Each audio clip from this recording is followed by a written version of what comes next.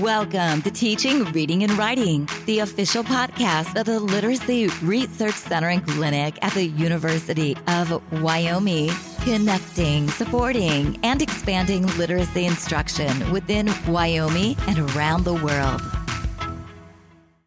All right, welcome everybody to this week's episode. I'm Lee Hall with the Literacy Research Center and Clinic at the University of Wyoming. And with me today is Brandy, a high school English teacher who works with at-risk students. Brandy, thank you so much for being here. Thanks so much for having me. It's quite an honor. Well, we are really excited. Today, we're going to be talking about the role that mental health plays, particularly with teachers. And if we could, just to get us started, tell the audience a little bit about yourself. So I am in my 15th year as a teacher, which is crazy, but I love it. It's the only job that I could ever do. And I've taught public, I've taught private, I've taught at-risk, I've taught accelerated. So I've done a little bit of everything. And because of moving around, thanks to perpetual studenthood, and I've got, I have 2 kids at home and a husband who is a mental health professional, as well as counselor or professor of mental health. Sorry. No, that's great. So we're going to be talking today about the role that mental health plays for teachers or with teachers. And I know this is something that you're really passionate about. And so if you could maybe talk to us a little bit about what got you interested in understanding the role that mental health plays for teachers. Absolutely. You know, it's hard because the conversation I would have with you if we were sitting face to face and we worked next door to one another is going to be a little different, but I'll give you what I can. So, so my husband's a professor of mental health counseling and school counseling. And so that is a culture that is our house. Like, we talk about it, and we are supporters of NAMI, and we participate in normalizing mental health in the world around us. And so that is part of it. And then a few years ago, I was working in a school, and just thanks to the wrong situations at the wrong times, I found myself in a situation that really challenged who I was as a person, as a teacher. And it was pretty negative. I was dealing with some really poor boundaries of other people, and feeling really burnt out as a teacher. And thanks to the mental health culture that was in our home, I was able to recognize that it stemmed from how I was interacting with that other person based on their mental health and my mental health. And luckily, or not even luckily, because our preparation met our opportunity, I decided to see a counselor, and saw them pretty regularly at first. And it stemmed into being able to explore how I, as a person, and the way I was socialized, and the way I grew up, and the culture I had in my family, how those messages about myself became ways that I interacted with other people. And I started seeing the patterns of not just how I interacted with that person, but how I interacted in the classroom, and the things that I expected from students, and the old saying, what got my goat? And so because of that experience, I started recognizing how the healthier I am as an individual person, when I do the work to know why I act the way I do, and what bothers me and why it bothers me, then I become a person in the classroom who has more space, more mental space, who's calmer,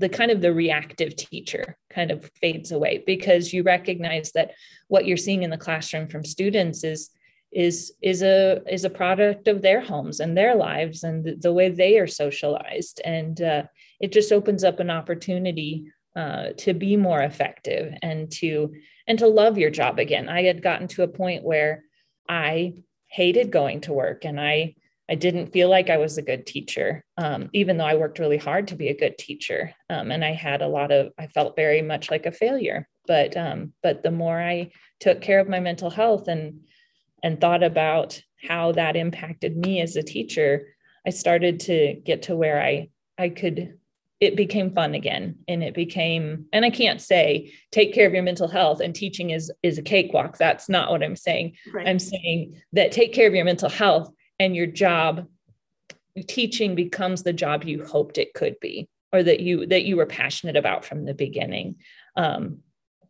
Yeah.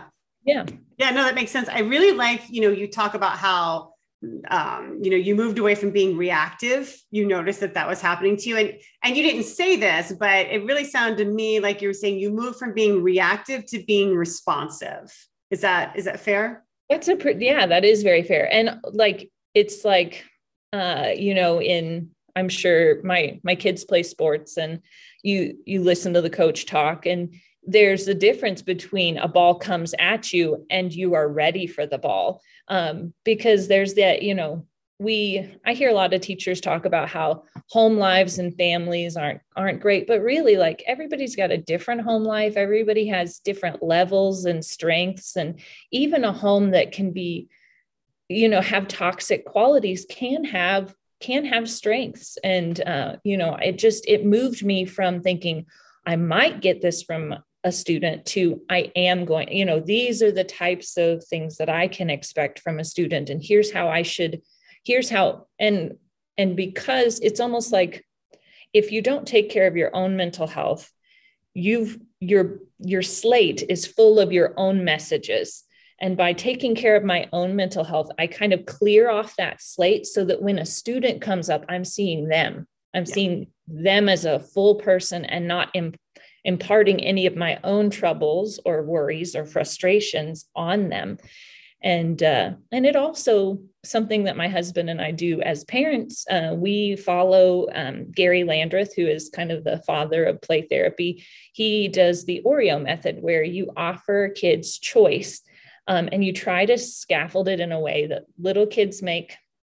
You give little kids little choices, and as they get bigger, the choices get bigger, so that they understand that their choices impact the result. And I don't love the word consequence because we have a lot of negative connotation with the word consequence. But so with my own children, if they're in the backseat and being loud and noisy, I'll say, hey, mom needs to concentrate while she drives. If you choose to be quiet, you're choosing.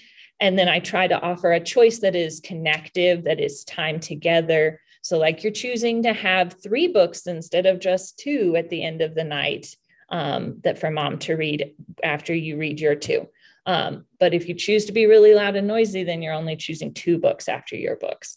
And in the classroom, that translates really nicely. And the first time I used that in the classroom, it was like this weight off of my shoulders of instead of this, oh my gosh, I'm sending this kid to the to the principal's office, they're being so naughty. It becomes, hey, I really want you here. I want you to be in my classroom and our classroom together.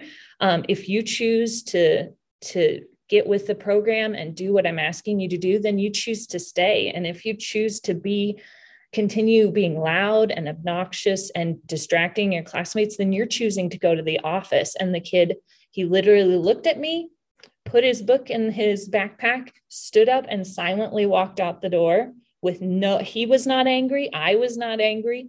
He chose to go to the office. And it was this wonderful moment of his behavior is in his hands. I can frame it in a way that empowers him. And he knows I didn't send him. He knows he chose to go.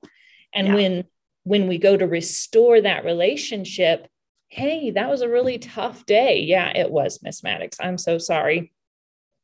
I'm so sorry that I said such and such. And then I can say, hey, next time, let me know if there's a way I can support you in class. And so it really supports students because your emotions and your feelings aren't as tied up in sending them, then then that restoration process is so much easier. Yeah, I think that's a really nice way to sort of to end this discussion about this, right? Because it's really right. You can sort of see how you're taking care of yourself and how that makes you more present with your students when your students bring in any kind of number of difficulties that might be having, including some emotional difficulties or social difficulties into the classroom. You're able to be present and be responsive versus reactive. But I really like this, element of empowerment that you gave the students, because it just decreases any sort of friction between the two of you. It's like that student made that choice. Right. And I was really surprised. Like, as soon as you said he started packing up his backpack, I was like, wow, really? That's what he's choosing. Yeah. Well, previously, before that, like, kids would slam doors, and then I'd be adding on the referral slip that he slammed the door on the way out. But now, since I've implemented it, I've only sent 2 kids to the office in the last 6 years. Because you're not sending them, right? Nope. They are evaluating a choice and making that decision about how they want their life to go, and then they're adjusting their behavior one way or the other. And it's not you made them behave a certain way or you made them leave the room. They chose that, and they have to own that. Yes. Brandy, thank you so much. This has been so powerful, right? To hear both about your journey in mental health and education, and how it's really translated nicely, I think, into, what it means to be to pay attention to our mental health, so we can be present and with our students in ways that both support them and empower them. So thank you so much for sharing your journey with us. I really appreciate it. Thanks so much for having me. This is something I'm very passionate about, and I'm hopefully have more to share in other avenues in the future. Yeah, well, hopefully we can have you back on again in the future to continue talking about this, because it's a super critical issue. And for everyone listening, thank you for tuning in, and we will catch you next time.